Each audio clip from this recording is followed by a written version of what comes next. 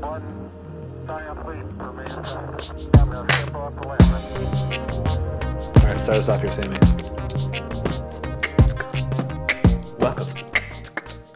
Welcome back to Studio 603. Me and Sammy keeping it real up in Kingston, Ontario. Come pay us a visit. We're so glad you're listening. You're our family. We love you so much. That was pretty good. Let's roll with that. Yeah, we're back. The dynamic duo We're back for another fresh track. of 603. Fajita Night. Fajita Night. Yes, I was going to tell you about Fajita Night. So, as some of you know who have listened to the We Could Fall in Love episode, Sam and I went through some of the 36 questions that you asked somebody to fall in love. There were mild sparks on my end. Anyways, I was at a Fajita Night with some of my PhD cohort, hosted by Barbara, who is just a wonderful host. And we dove into the questions, and we made it through like half the questions in one night. Me, Barbara, Amir, and Alice. And it was a great night. I wouldn't say that anyone fell in love, but some beautiful stories emerged out of that. So I've just parked those in my back tool belt, and I'm totally going to whip those out for like party tricks. It's good. Or dates. It's almost like an icebreaker. Yeah. Icebreaker game. Yeah. And I'd rather play an icebreaker game though with like putting an Oreo on my forehead and catching it in my mouth. So maybe do questions and then do one with an Oreo. Like Oreo icebreaker. It's like, oh, is that too serious? Let's break out the Oreos. Keep it light. Exactly. Yeah, but I'm curious to see if anybody else took a little deeper dive into the modern love section of New York Times. We could almost categorize people in two different categories on this planet. One, I'm excited to hear what the categories are. icebreakers with deep and meaningful questions. Two, icebreakers, Oreos down the face. Catch them in your mouth. I'm number two. No, you love deep and meaningfuls too. Maybe if I've known someone for like 5 years. Yeah, that's true. You gotta have like closed off. Like you can have deep and meaningful conversations, but they don't necessarily show your true self. You know what I'm saying? I can have a deep and meaningful conversation with you about anything. But whether or not you want to give like little secret stuff about yourself is a whole different ball game. Oh, okay. So, at Fajita Night, one of the questions is, what do you value most about a friendship? And somebody shared something that totally revolutionized how I view friendships. Okay. But the person said that friendship to them was the amount of how deep they could get with a person, how much they could share. So like, and for this person, that was contained with like one person. Like they, it's somebody you share your darkest moments, your brightest moments, the best, the worst, the ugliest. But that's kind of the metric that they used to quantify like how close a relationship was how much kind of deep information they could share about their life. Which I was like, yes, that makes so much sense. That is pretty cool, man. I think that's like the ultimate like thing to do is share them, but I feel like there's a like multifactorial approach to it. Yes, totally. And this person, I think, was thinking of their best friend, and that was like the person who they've shared their trials with. And because I think having friends is like being a Pokemaster.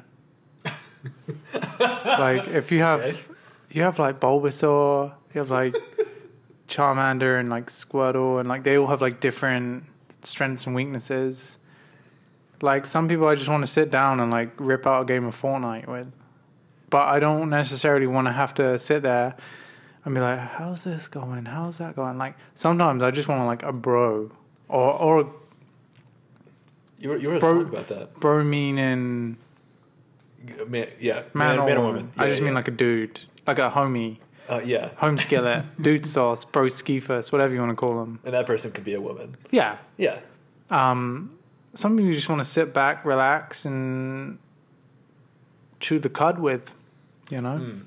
Whereas some people, you don't see them much, maybe. You just want to cast that hook.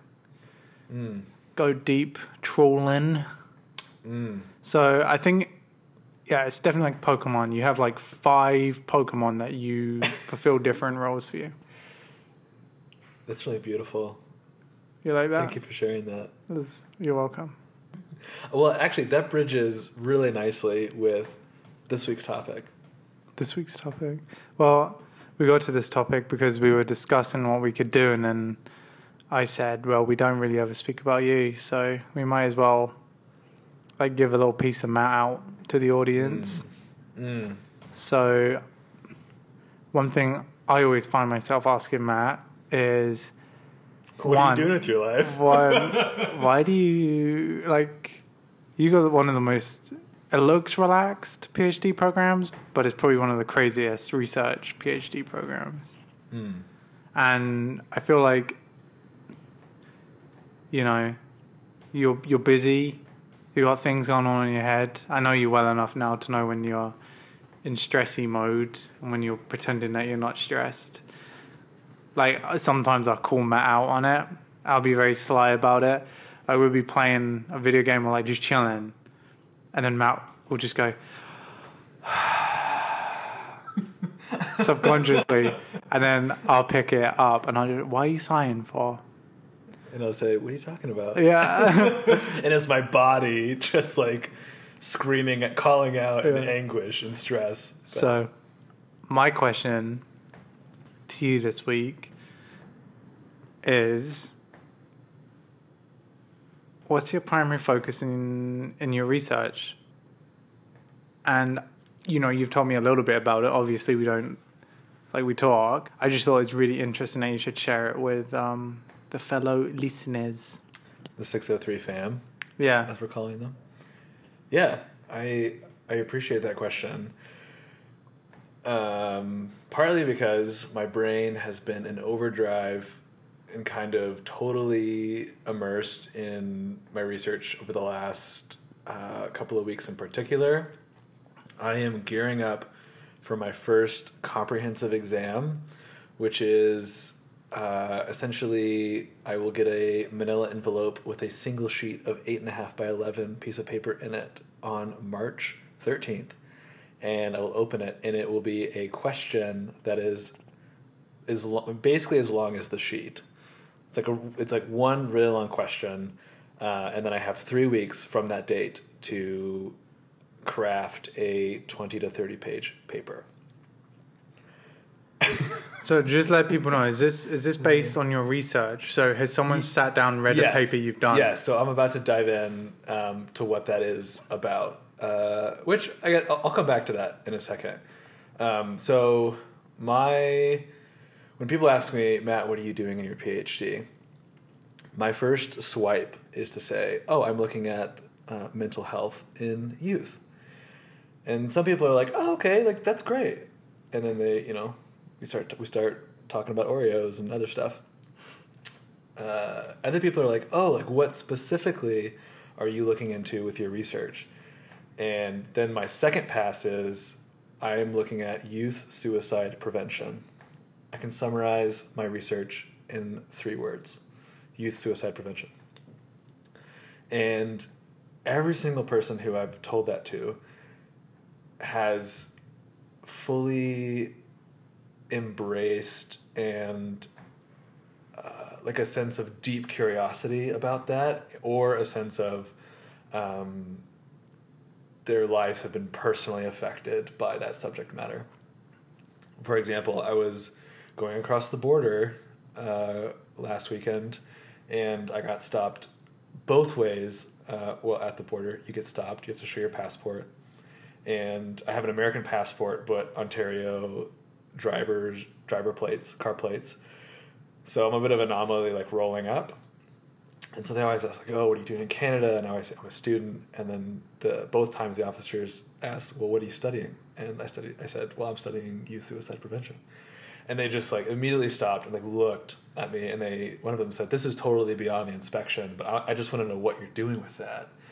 So it's like, that piece has been like a passport, a conversational passport into people's lives. I've had so many people come up to me and just start disclosing a piece of their past from years ago, saying, oh my goodness, back when I blah, blah, blah. Or people will say, oh my goodness, my cousin or my best friend, blah, blah, blah. So that's been really encouraging, those kind of interactions to have. And so many people, like in that space, when I'm talking about my research, I'm talking about suicide. Like I used to think that I had to defend why I was studying what I was studying. But people are just kind of saying like, no, keep going, like just go. Like this is really important. And the other half of what I'm studying is within the scope of suicide prevention. I am looking at the sense of belonging as a key buffer against suicide, and when it fails, at how it acts as a catalyst for either suicidal desire or a suicidal attempt. And if somebody isn't interested, or we don't even necessarily have to talk about suicide prevention, but belonging is something that everybody can relate to, because it is a fundamental human need that is at everybody's core, that looks different for everybody, but it's something that is at the heartbeat of everybody. So I feel very blessed in that I have kind of two like really big flagships that people can really rally behind, or that people have rallied behind when I do talk about my research, suicide and belongingness. I should take a breath and see if, that was good. see if Sam has anything to say or add. Well, I do think it's interesting. I mean, I also think when you tell people, I'm just saying this purely from my own perspective, I may be an anomaly, but I think it's like a little bit like, it's a little bit heavy, you know? Like normally when you hear someone doing a PhD, I think they're going to be like, oh, I'm studying quantum physics or something. Yeah. So I think one of the things that your research does is I think it opens up a very unique pathway in someone's brain to like introspection. What does it mean to study that? And I think people are very curious to know what you're studying, but I think they can be pretty not scared, but maybe apprehensive to ask you more about what you're studying. Yes. So would you say that's a good point? Would you say you're very open to explaining what you're studying or researching, or would you say, to be blunt, obviously if you're happy sharing it, but obviously everyone's first question is, why are you studying what you're studying? Yeah. So that's a really good question. So I can always, everyone wants to know why you do what you do. Why are you a designer? Why are you an artist? Yeah. Why are you like a nurse? Like, why are you choosing nursing? Like, must run in your family. Well, you know what I mean? Yeah. And so it's just it's a natural question, but I think around any of like some of our really taboo subjects in our culture. Yeah, that's what I was and like, man, if you want a taboo subject, suicide is like at the crowning top of that list. And one of my like secret objectives is to be able to create spaces in people's lives and in our communities where people are comfortable like confronting, that's not the right word, facing this like very dark thing and just holding it and being able to look at it. And I've been able to do that with people at like a one-on-one level, both with like suicide survivors, families who've been deeply affected by suicide. But I want a very deliberate and intentional space where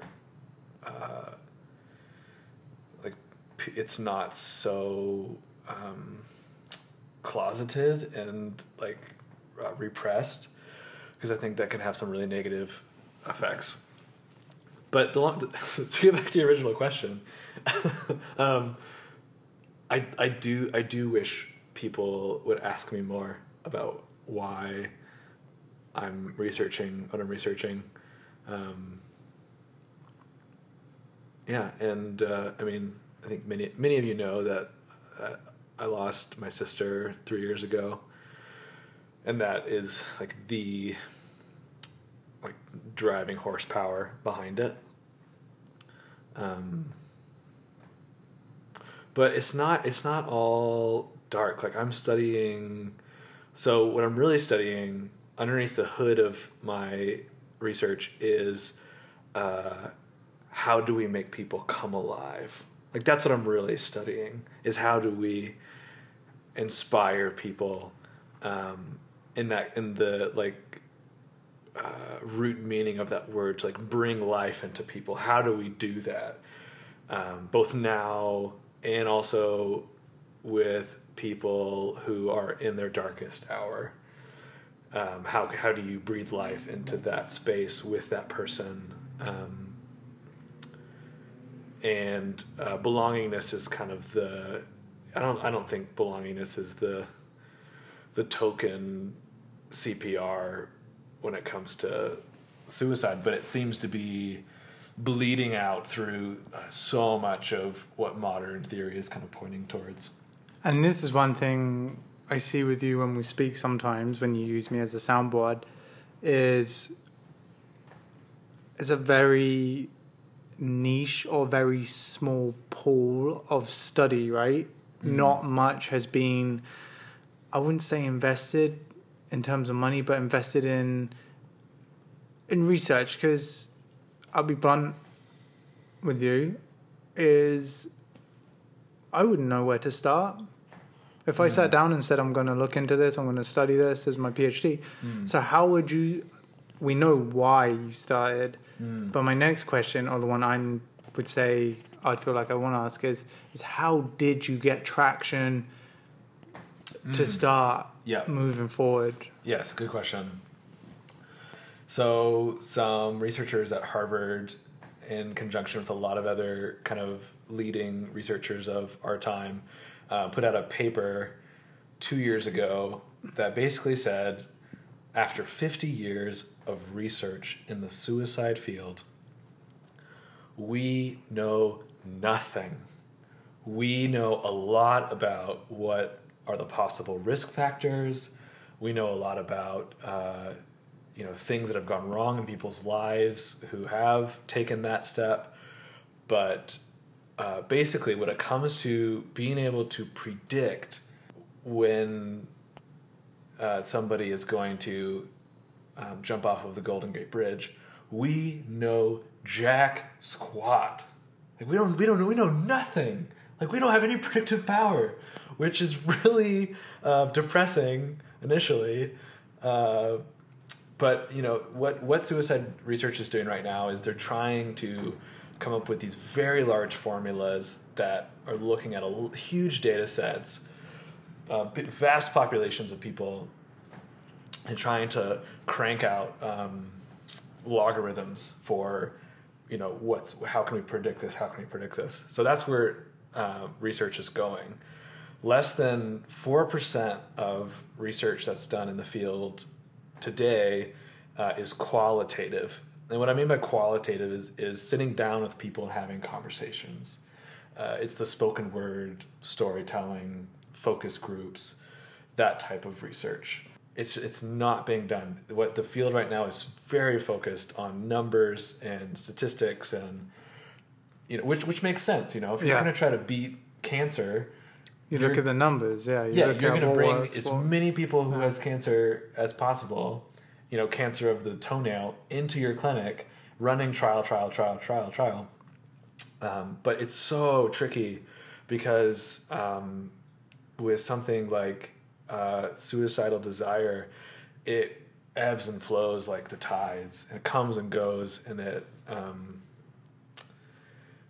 it's very difficult to kind of capture and take a snapshot at the bridge moment and be able to see what's going on in somebody's head, which is why I've deliberately put a stake in my research to say I want to look at the other end of this coin. I want to look at qualitative research. I want to sit people down and have interviews where we talk about their life, and we can pull things out of those stories that are meaningful and that we can use to inform what teachers are doing in schools, what nurses are doing at the bedside, and in a psych ward and stuff like that. So, great segue into a little bit of a sidetrack. We have a 3-bedroom apartment. 1 bedroom's obviously taken by Matt. 1 bedroom's obviously taken by moi and Lolly. But then we have a 3rd bedroom. And A rap studio, if you will. you walk in, and some days Matt's got his headphones in, and to walk to my room, you have to walk past the spare bedroom. Sometimes I look in, and I see almost looks like one of those montages in a movie. You know what I mean? When they play the music, and it's like the detective has got like this string with the tacks in the wall, and it's Like hunting down the serial killer, Yeah. or like crime scene, whatever. So I look in, and normally Matt's just like standing there staring at the wall, doing his with his finger on his lip. And across the wall every day, it's grown probably by about 20 different quotes. But the wall is plastered, the whole room's plastered in different Quotes. coloured pieces of paper with like huge arrows going from one piece of paper to the next piece of paper, and it's this spider web. So can you tell me more about that? Yeah. So I over the last 6 months, 8 months, I've been doing a pilot study for my program to kind of test out some questions and to get my feet wet, kind of trying to find and sit down with people who've experienced really dark times in their life. So I sat down with 3 young adults in their 20s and 30s who had a past experience with suicide and in their own life. And I sat them down and asked them questions about their support networks and who was significant in their life, and kind of getting a picture of how their key relationships in their life have come and gone over the years, but especially kind of focusing around kind of the darkest storm of their life, like how they weathered that and how key relationships helped them do that or didn't help them do that. And what my research is really zeroing in on is this feeling of searing loneliness when people feel exquisitely alone, but they're surrounded by the people who love them, and the people who love them are saying the right things, and they're still showing up in their lives, but this particular individual at this particular time feels none of that, and they don't feel cared for. And I want to understand what the language of that is, which has been very beautiful so far. And B, how do we re-spark that sense of connection in your darkest hour? So I've printed out these. I've did these interviews. I transcribed them. I printed them on 3 different colored sheets. I like cut them out and pasted them across the wall, and I've kind of grouped them. So that's going to be where I'm going to be spending lots of time when I write my comprehensive exam to bring a full circle from the beginning.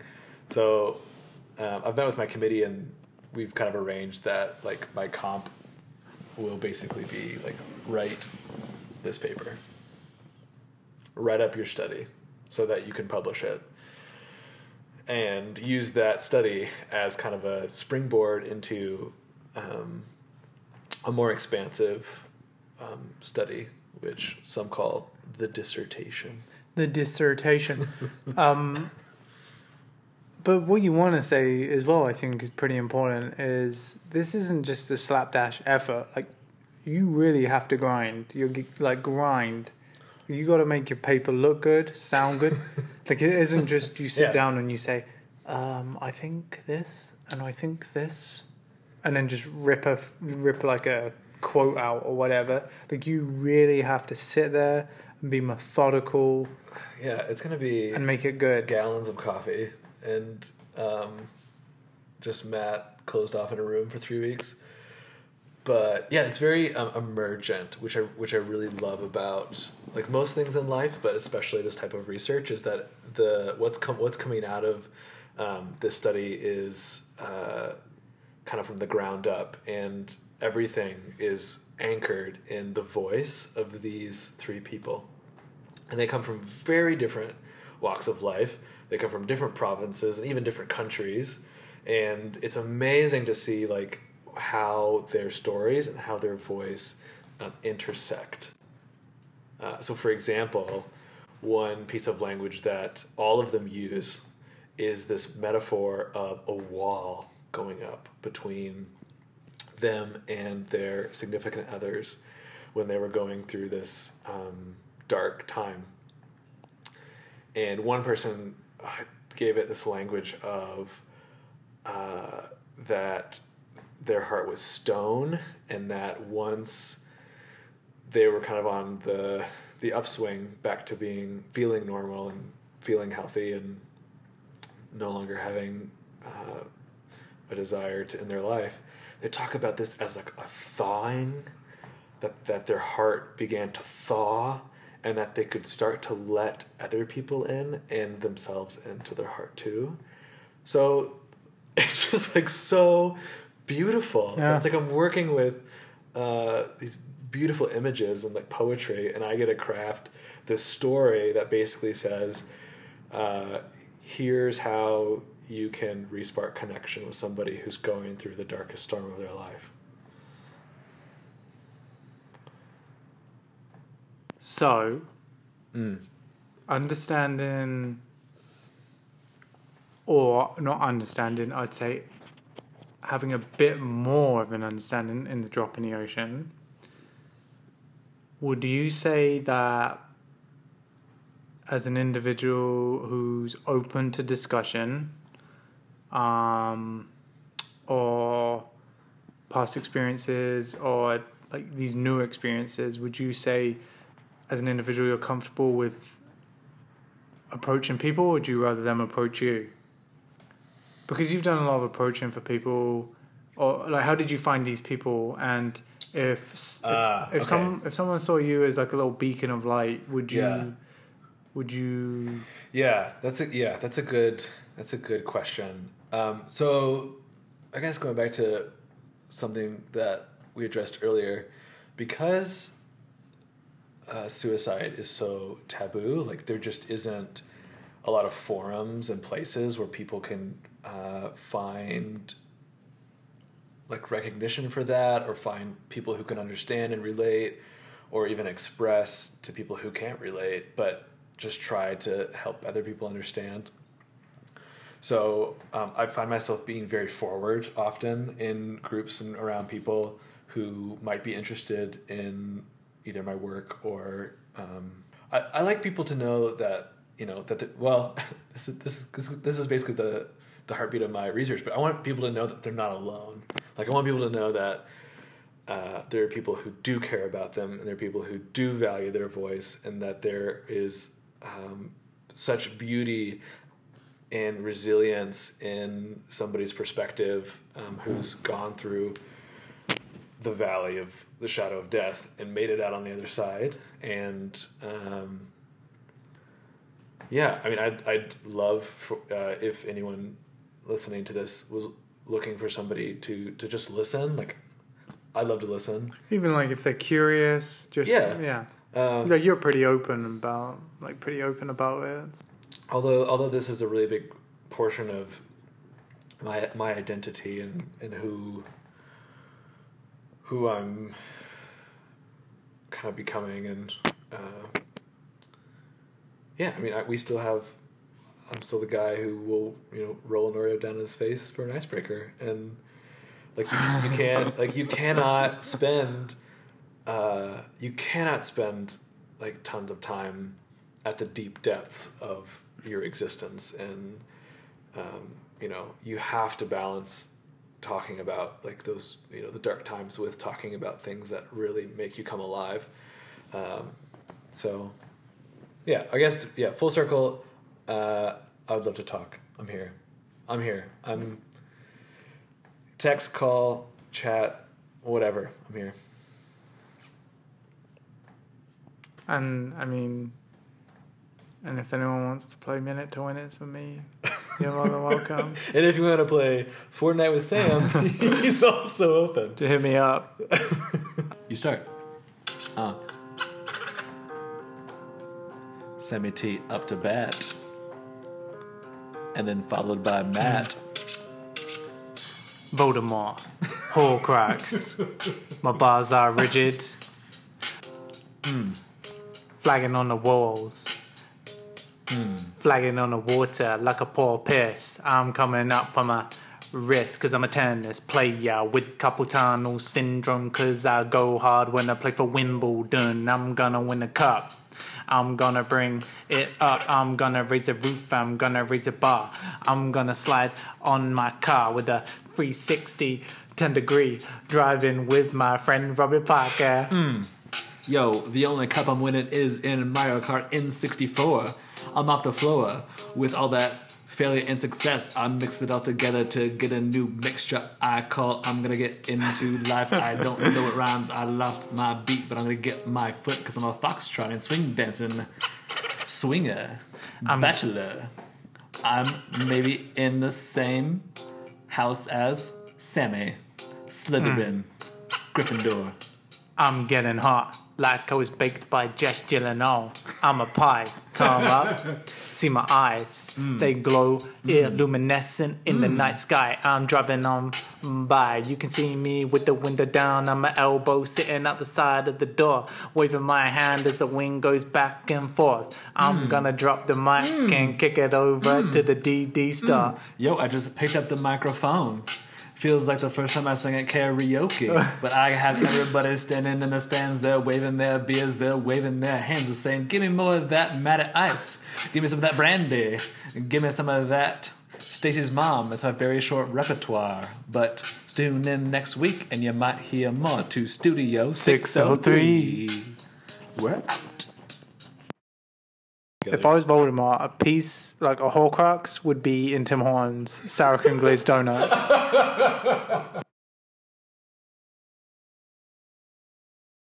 We have fans all over the world. Are they seriously actually listening to this? Yes. Some that listen to every single episode. Hello.